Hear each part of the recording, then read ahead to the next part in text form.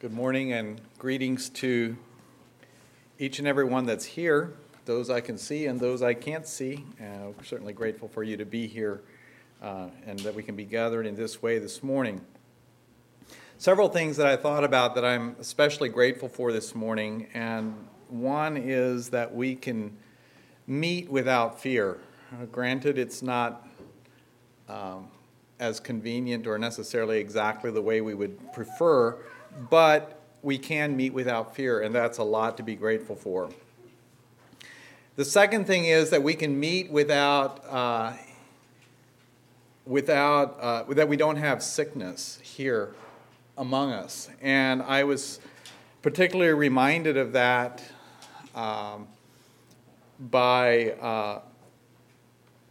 with several events that have transpired here more recently.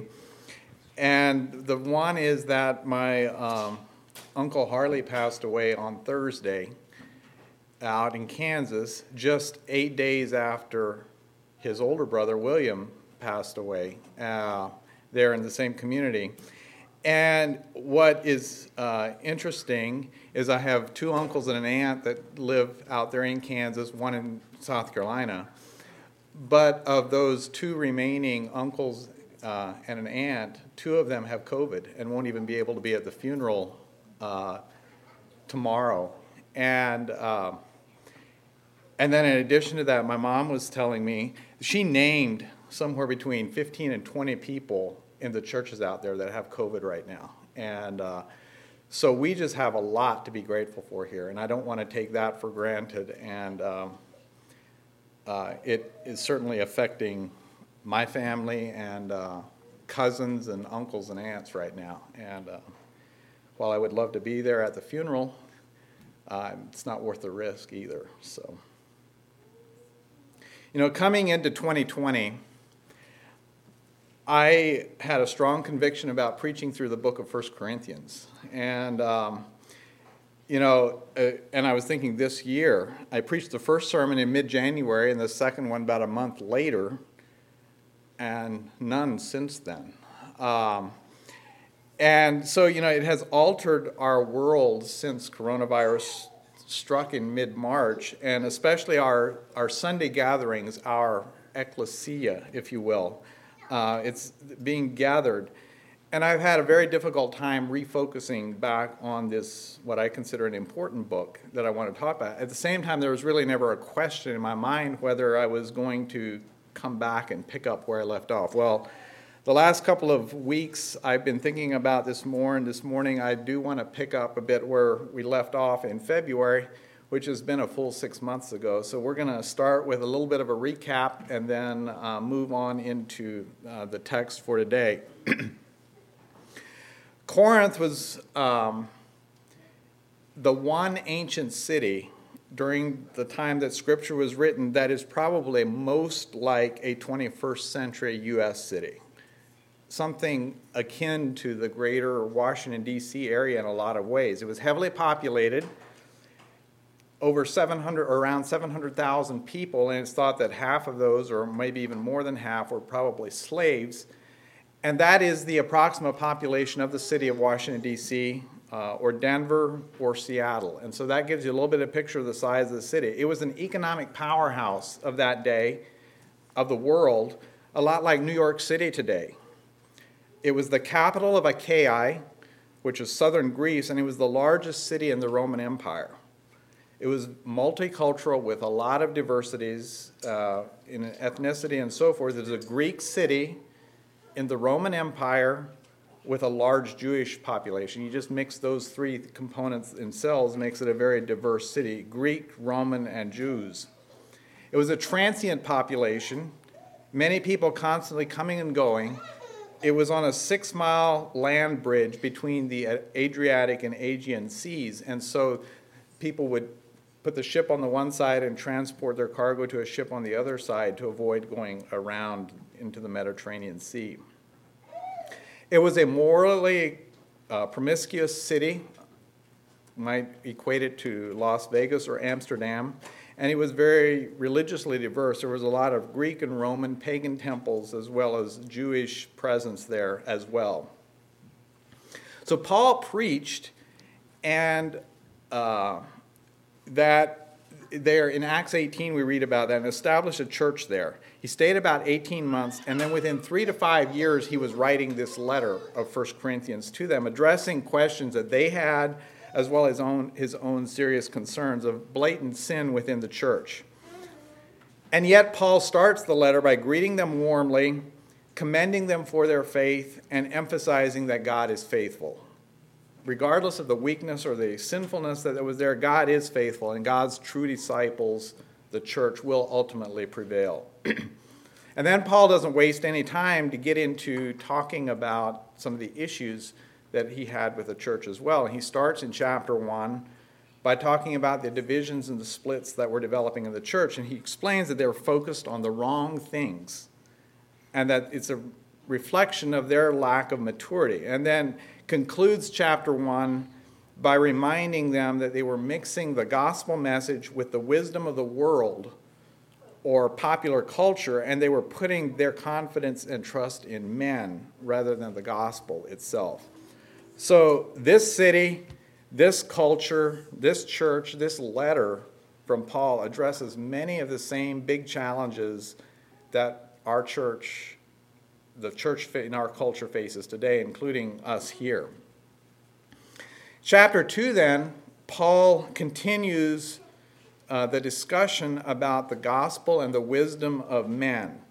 Some within the church there in Corinth admired oratory and the philosophies of men and thought that the church should use man's philosophy and wisdom to win converts. Basically, use the popular things of the day rather than the simple and yet despised or even revolting message of the cross.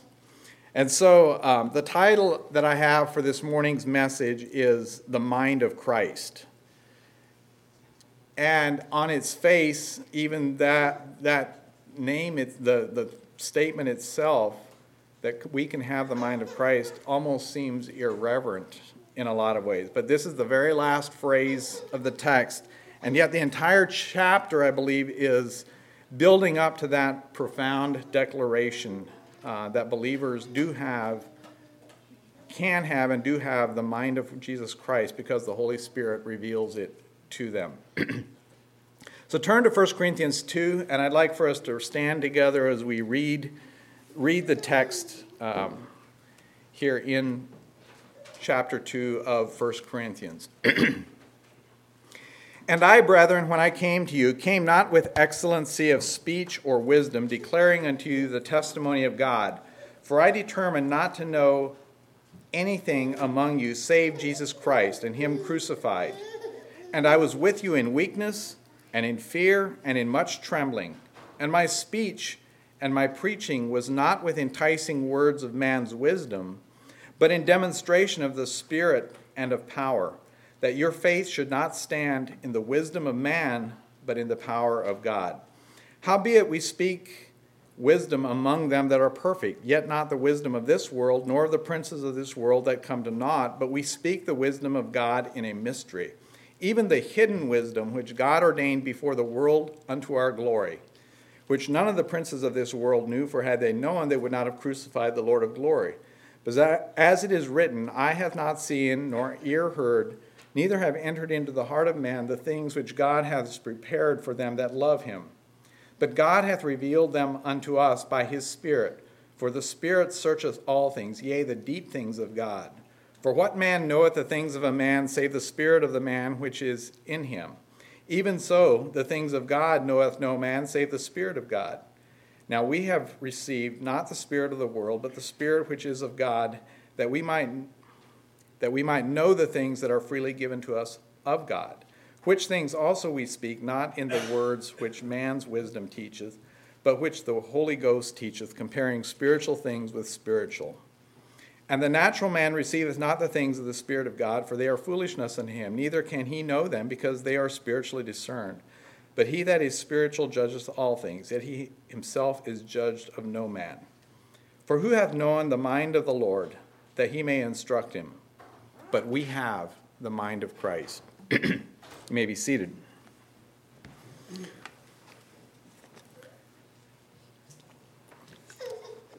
So Paul continues his thoughts from the end of chapter 1 on the contrast between man's wisdom and God's wisdom by making an emphatic and a clear declaration here in verse 1. And I read that in King James. I'm going to be referring to this as we go through here from the ESV, kind of to get the picture of both translations here. But in verse 1, he says, when I came to you, brothers, did not come proclaiming you the testimony of God with lofty speech or wisdom. Paul came to Corinth with the message of the gospel, and yet he didn't approach the presentation of the gospel in a manner that was designed to draw large crowds with a well-polished, compelling speech, utilizing the strategies of the oratory and the rhetorical skills that were commonly used by influential leaders, whether they're philosophers, political or religious leaders, and so forth. But rather, Paul came with a simple and a clear proclamation of what God has done, a testimony of God himself. Now, the Corinthians were known as a people to gravitate toward and follow the person with the most elegant and the compelling presentation until the next one came along that they liked better. And so they would jump from one person to the next, that this is the greatest thing that's come along. And that's the very thing that was causing some of these divisions in the church, is that they were following a person, a human, rather than following God. And as such, they put a lot of emphasis on speech, the style, the skill of the speaker, the logic and the arguments that they used, the popularity of the message was a gauge that they used for whether it was relevant or not, or whether it was something they were interested in. And Paul was determined from the onset that he was not going to get caught up in that kind of a mindset. Rather, he wanted to make sure that he kept the focus on what God has done rather than on himself or his skills or what he has to offer. Then in verse 2, he makes a clear statement that he's decided not to know anything except Jesus Christ and him crucified. That's a bold declaration, and that nothing matters except the gospel message. Now, reading it literally, it's clearly hyperbole, meaning that it's an exaggeration of what he meant, but it does mean that his number one priority is to focus on Jesus Christ. It's not that he didn't know anything else, but his priority was Jesus Christ. Paul had a vast knowledge, he had a good education and training, but he was determined that he was not going to rely on those things to emphasize those, but rather focusing on what happened after he was transformed on the road to Damascus. So he was an intelligent and highly educated person, but that wasn't the basis, or that's not what he used to present the gospel message. But notice what he did. He emphasized the crucifixion. And this is within 30 years of the crucifixion happening. And while this says that he focused on Christ crucified, it doesn't mean that he didn't reference the resurrection as well. That was just part of the story from 30 years ago. It included everything. But by emphasizing the crucifixion, Paul was potentially ostracizing himself from the very people that he wanted to reach, because crucifixion was regarded in the ancient world as so horrible, so revolting, so degrading that you just simply wouldn't mention it in polite society. You didn't talk about things like the crucifixion. And to give a little bit of an idea, one commentator put it this way: imagine someone at a fashionable dinner party going on in a loud voice about how he saw rats gnawing and ripping flesh from a dead dog in the street. You know, that just wouldn't go over. You just wouldn't talk about something like that publicly. And yet that's the kind of impression that one made in the first century when you got up and started talking about crucifixion. And so this is what Paul was doing. He was presenting Christ crucified. No self-respecting public figure would do that if they wanted to make a good impression. Yet Paul didn't shy away from telling the story again and again and communicating that this was the only way to ever find true meaning in life, was through what Christ did through the crucifixion. In verses 3 through 5,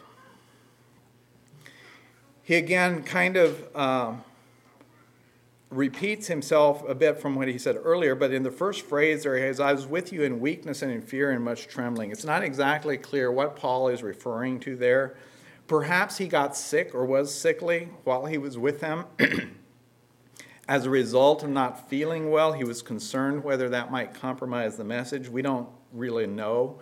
But then he reemphasizes what he stated in verse 1, that he didn't present the gospel with an emotionally charged or polished stump speech that attracts the masses to get the audience worked up into action. Rather than relying on this kind of a human technique, he demonstrated that the effectiveness was from someone else, from another, a far greater source of power, the Spirit, the Holy Spirit within us. It was in demonstration of the Spirit and of power.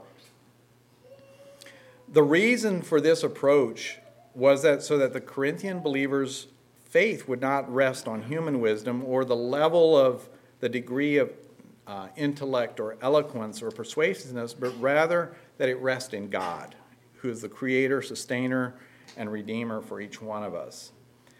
Now, we may question whether all of this has much relevance in our lives today, but I think it is quite relevant in a lot of ways. Think about the amount of emphasis and the amount of influence many people, and probably us included, put on figures around us, such as church pastors, dynamic business leaders, leadership gurus, productivity experts, you name it. Those kinds of voices are all around us.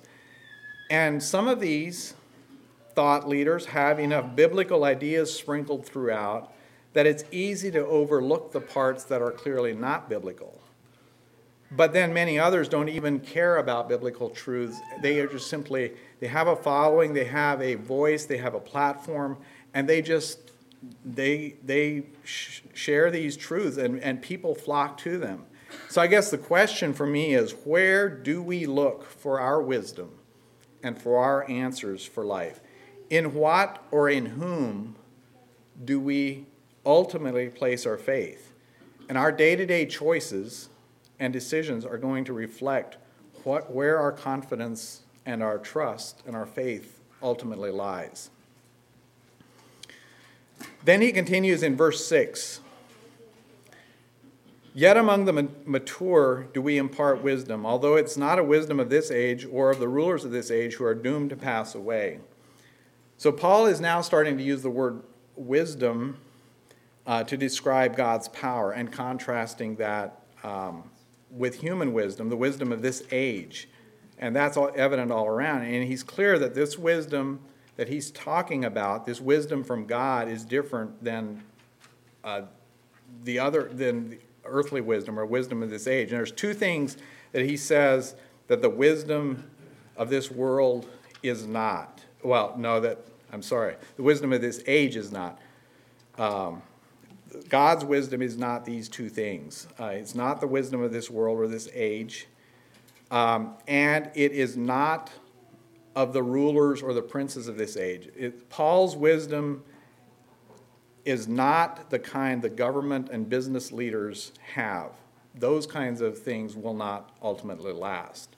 But it's a wisdom drastically different from the Greek philosophers and the sophists and the thought leaders of that day, the human thought leaders. Then he continues in verse 7, but we impart a secret and hidden wisdom of God, which God decreed before the ages for our glory. Rather than human wisdom, Paul is speaking of a hidden or a secret wisdom whose source is God himself. Now, just think about that being made available to us. Paul is imparting to the church this secret wisdom. This mystery or secret wisdom is not something mystical or is something unknown, but rather it's a truth that was hidden in the past, but is now revealed by the Holy Spirit to those that belong to God's family. One way of describing it might be that it's a family secret that is only known to those within God's family, not to outsiders. And we see this secret or hidden wisdom referred to in Ephesians 2 and 3, where Paul outlines that Jews and Gentiles are equal and one in Christ through faith, and that they comprise the body of Christ, or the church as well, and that there's a oneness and a unity that comes together. And this idea of Jews and Gentiles, of Greeks and Romans and whoever else in the world, that truth could never be understood through human wisdom alone. It just didn't make any sense. The most intellectual philosophers and the wisest national leaders and the shrewdest business leaders could not really understand that truth. Only believers, through the power of the Holy Spirit, could know and comprehend that reality. Now, this isn't a Gnostic secret wisdom that's available only to the most intelligent or the most elite or the limited few, but rather a profound reality that is revealed to all those who put their trust in God and look beyond themselves and their human intellect for solutions to live life fully. And in verse 8, none of the rulers of this age understood this, for if they would have crucified the Lord. N.T. Wright, in his commentary, Paul for Everyone, says this: the highest religion, in referring to one of his professors actually that made this statement, the highest religion and the best government that the world had ever seen got together to execute the Lord of glory. An irony that Paul too undoubtedly appreciated. But it's, if they would have known what they were doing, they wouldn't have done it. And the rulers of this age clearly refer to the government and religious leaders of the day. It was these very influential and powerful government and religious leaders who intentionally chose to crucify Jesus Christ, and he was a completely innocent man. Rome was under the emperor Tiberius, who was in charge, and he was acting through a local governor, Pontius Pilate. And then the Jews were under the rule of the chief priests and in a kind of a tenuous relationship with Herod Antipas. And Herod Antipas was part Jew, and he was so-called king of the Jews at the time that Jesus was here on this earth. And they worked hard to keep the high priest and Herod Antipas in this relationship, tried to keep the Jewish population on good terms with Rome. So the Jews and the Romans were both responsible for Jesus' death. Each had sufficient influence and power that they could have stopped it from happening if they had wanted to do so. But both political and religious fervor and self-interest mixed with a healthy dose of corruption, that is in most governments, led to the decision to kill this innocent man. And so the result of this one decision by the Roman and Jewish leaders, they inadvertently ushered in the kingdom of God and ultimately the defeat of Satan and the forces of evil. It wasn't their intention, and I don't think they would have wanted to do so if they would have known. If they could have undone that decision, they would have done so many times, I believe. So then Paul shifts in verse 9 through 13 with using the word wisdom, and starts, and he's using the wisdom of human wisdom and wisdom of God, kind of contrasting perspectives, but now he's using the word spirit in a similar way to contrast between two spirits. Verses 9 and 10, what no eye has seen, nor ear heard, nor the heart of man imagined, what God has prepared for those who love him. That's he's quoting that from the Old Testament. Our imaginations are simply inadequate to understand what God is doing through and for those who love Jesus Christ and love God. Our experience of here and now, and even our entire lifespans, are so finite that it really doesn't even give us a good reference point. We measure everything by what we experience and what's going on right now around us. Think about it. Each one of us occupies, I don't know, this is just an estimate, approximately 4 square feet of space on planet Earth. The planet covers 197 million square miles. So we're 4 square feet on a planet of 197 million square miles. Our lifespan is no more than a dot on the timeline of history. So our immediate or even our entire life experience is limited to that minute piece of the planet for every minute of our short existence. And so we don't understand, we can't even begin to comprehend what all is happening everywhere else on this planet and throughout history. We just simply don't have that context. But we have the assurance that God has and is working through and for each one for his followers. God has prepared blessings, he's prepared gifts and rewards, and we don't even know what they all are for those who love him. And he's also working his master plan through those who love him to accomplish the things that we might not have any idea about until Jesus returns. Again, we don't know how this all looks, but we can trust that he is at work through us and for us. And God discloses or reveals tiny pieces of these wonders beyond our comprehension through the Holy Spirit. The Holy Spirit knows everything about God, even the deepest things, but only reveals to us as much as he deems appropriate or that we're able to handle.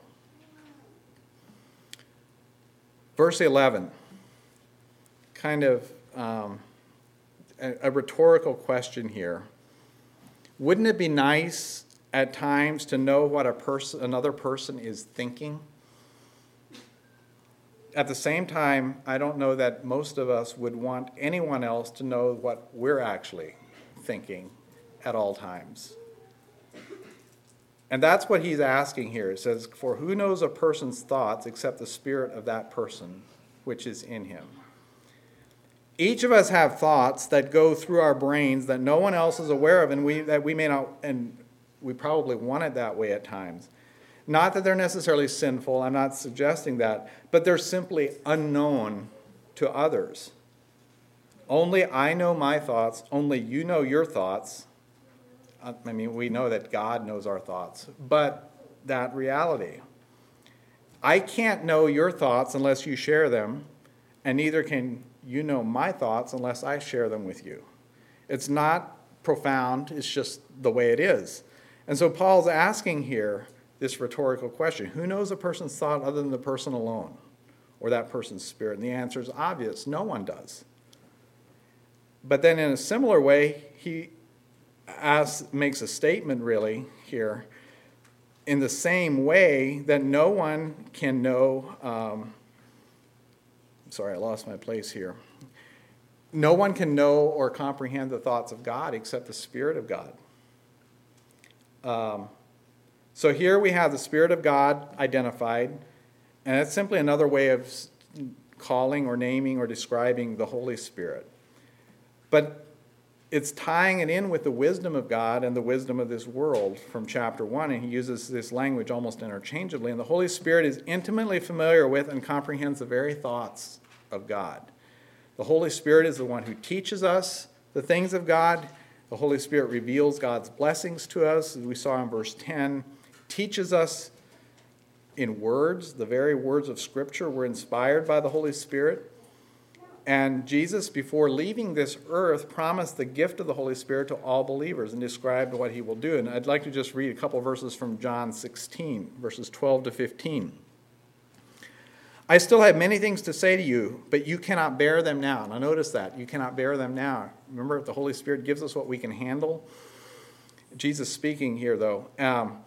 "When the Spirit of truth comes," listen to the 4 things that it specifically says that he will do.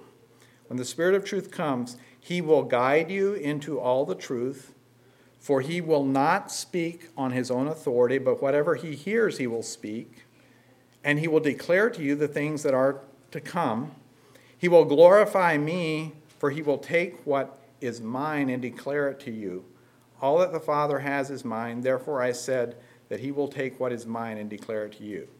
So to the extent that we're able to handle these things, the Holy Spirit will guide us into all truth, speak what he hears from God, declare the things that are to come to us, and glorify Jesus by declaring his truths to us. And so the Spirit of God, the Holy Spirit's incredible gifts, and gives us access to these deep things of God. Then he continues and contrasts this with the spirit of the world. He says, now you have received not the spirit of the world, but the Spirit who is from God. The spirit of the world is a complete contrast to the Spirit of God. And another way of describing it is it's human wisdom versus God's wisdom. And you can't even begin to compare them. You can't put them on the same scale to even begin to compare them. And Paul's reminding the Corinthian believers that Christians don't receive the spirit of the world. They don't receive a human wisdom that's so readily available all around them. Rather, believers have received the very Spirit from God, the wisdom, the insight, the comprehension of the thoughts of God that will far surpass any human intellect, so that we might understand those things that have been generously given to us by God himself. Continuing in verse 13. And we impart this in words not taught by human wisdom, but taught by the Spirit, interpreting spiritual truths to those that are spiritual. Paul affirms here that the words he speaks and teaches are not coming from the rhetorical and philosophical wisdom of the day, but it's what is being taught by the Spirit of God himself. The last phrase here, there are multiple interpretations as to what that means. The King James says, comparing spiritual things with spiritual. The ESV, interpreting spiritual truths to those who are spiritual, explaining spiritual things to spiritual people. Lenski, combining with spiritual words, spiritual things. The NIV, expressing spiritual truths in spiritual words. The original is not clear exactly what is exactly being referred to, except the spiritual truths and spiritual words are one component of it pretty clearly. The other component is either people or other things, other spiritual things. That is not as clear. But it is suggesting and putting a strong emphasis on the truths and God's word, the spiritual things. We know that the Bible is the Word of God, given the Spirit of God, and it comes down to what our response is to those truths. We either trust God's Word that is taught by God's Spirit, or we trust the words of men. We can't call ourselves spiritual if we trust the words of men above what is taught by God's Spirit. Then there's two kinds of people in verses 14 and 15. So now he shifts from spirit to a natural person and a spiritual person. Again, contrasting these two. The natural person rejects or does not accept the things the Spirit of God is wanting to teach us. The natural person or the unregenerate person reject them as folly, as foolishness, as ridiculous, as unnecessary, as outdated, as irrational. That's the response that a natural person will often have to the Spirit of God, to the things of the Spirit of God. They lack the ability, it says, they are not even able to understand them because they are unregenerate and they don't have the Holy Spirit. Wiersbe, in one of his expository outlines of the New Testament, puts it this way: the Greeks were great philosophers, but their philosophy could not explain a God who died on a cross, or for that matter, a God that even cares about people. Their gods were not interested in the problems of mortals, And the Greek attitude toward the human body was such they could not conceive of God coming in human flesh. And so there was just, the whole gospel message just didn't even fit in their way of thinking or their ability to rationalize. So given this reality in the past, but I mean that's also in the present, is it any wonder when we stop and think about it, if that's true for unregenerate people, is it any wonder that a government of unregenerate people is unwilling or unable to understand or comprehend and value the value of passing laws that uphold biblical morals? It doesn't even make sense to them. They don't even have a reference point for that to be rational. They just simply don't share, the unregenerate simply don't share the values and the convictions of believers. And therefore, they're just on a different planet, so to speak. They're not able to understand because they are spiritually distinct or spiritually different from believers. But then verse 15, the spiritual person judges all things, but is himself to be judged by no one. On the other hand, the spiritual person is a believer, a saved person, a born-again believer who's controlled by the Holy Spirit of God. That's the kind of person is one that is discerning and able to evaluate with God's insights through the Holy Spirit. They have wisdom far beyond themselves and their own natural abilities. And they are the only ones that really have true wisdom. So the natural or the unregenerate may have a great deal of knowledge, but without the Holy Spirit, they lack the spiritual insight and wisdom. And believers, as we have probably all discovered at times, are simply puzzling or even confusing to unbelievers. A paraphrase for verse 15 could be, a spiritual person understands the things of the Spirit and has wisdom, but the people of the world cannot understand the spiritual person. Again, they can't comprehend what that looks like. The spiritual person evaluates things on a completely different plane or from an entirely different context than an unsaved natural person. Because of this, the judgments or accusations of a natural or unsaved person against a spiritual person simply passes by with little or no impact on the spiritual person, because analogy I just used a little bit ago is they're orbiting different planets. It's like it doesn't really have an impact on them because it doesn't even make sense to the others, and a spiritual person doesn't need to be offended by that. And the spiritual person has the confidence in the Holy Spirit that supersedes any resistance from an unsaved person. And we come to verse 16, the mind of Christ. For who has understood the mind of the Lord so as to instruct him? But we have the mind of Christ. Isaiah 40 verse 13 is where this quote is taken from in the first part of this verse. It says, who has understood the mind of the Lord or instructed him as his counselor? Again, this is a rhetorical question, and by rhetorical question, it means that the answer is obvious. Who has understood the mind of the Lord as to instruct him? The answer is no one. I mean, that's what the answer is. I mean, that's how we would respond, except if the Messiah has come to redeem us, to reconcile humanity to our Creator, and based on what Paul has been laying out in these preceding verses, it's not a leap of faith to affirm that believers have the Spirit of God, the Holy Spirit, and as such, they have access to or even possess the very mind of Jesus Christ, our Redeemer. It's true, and even though I believe it, I can't fully explain it or comprehend it. But we have access to the very mind of Christ.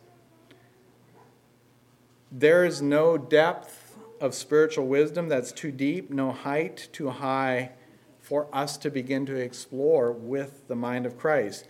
The only restriction or the limitation is that what we're able to bear. Only what the Holy Spirit entrusts to reveal to us. So you and I, we, today, now, have the mind of Christ, have the mind of Jesus Christ. And that's true only because of the incredible gift of the Holy Spirit, which came to us only after Jesus returned to his Father after the resurrection. And I don't fully grasp this incredible and the infinite value of this gift that we have been given through the Holy Spirit. And as a result, I, for myself, and I suspect that it's true for all of us, far too often tempted to simply revert to the realm of our own understanding or to other people around us, rather than seeking God's infinite wisdom that's available through his Spirit and the revealed word, because we have the mind of Christ. That's something for you to ponder for a long time, this week in particular, but think about that. So the challenge, conclusion here, the challenge for us today is to remember a number of things. One of them, there are two kingdoms, two realms of existence, two realities, and maybe one way of thinking about it, even two planets on which we choose to live, and where believers live and where unbelievers live. And only God's kingdom provides truth, it provides answers, and the ultimate fulfillment and even understanding of life. The gospel message doesn't need to conform to or mix with any of the latest, greatest growth strategy movements that are all around us, because it's based in the very Spirit of God. And it's the Spirit of God that gives the message power. It's not the approach, not the technique. It's not our wisdom behind it. And then when believers have put their faith and confidence in the gospel, they're given the gift of the Holy Spirit.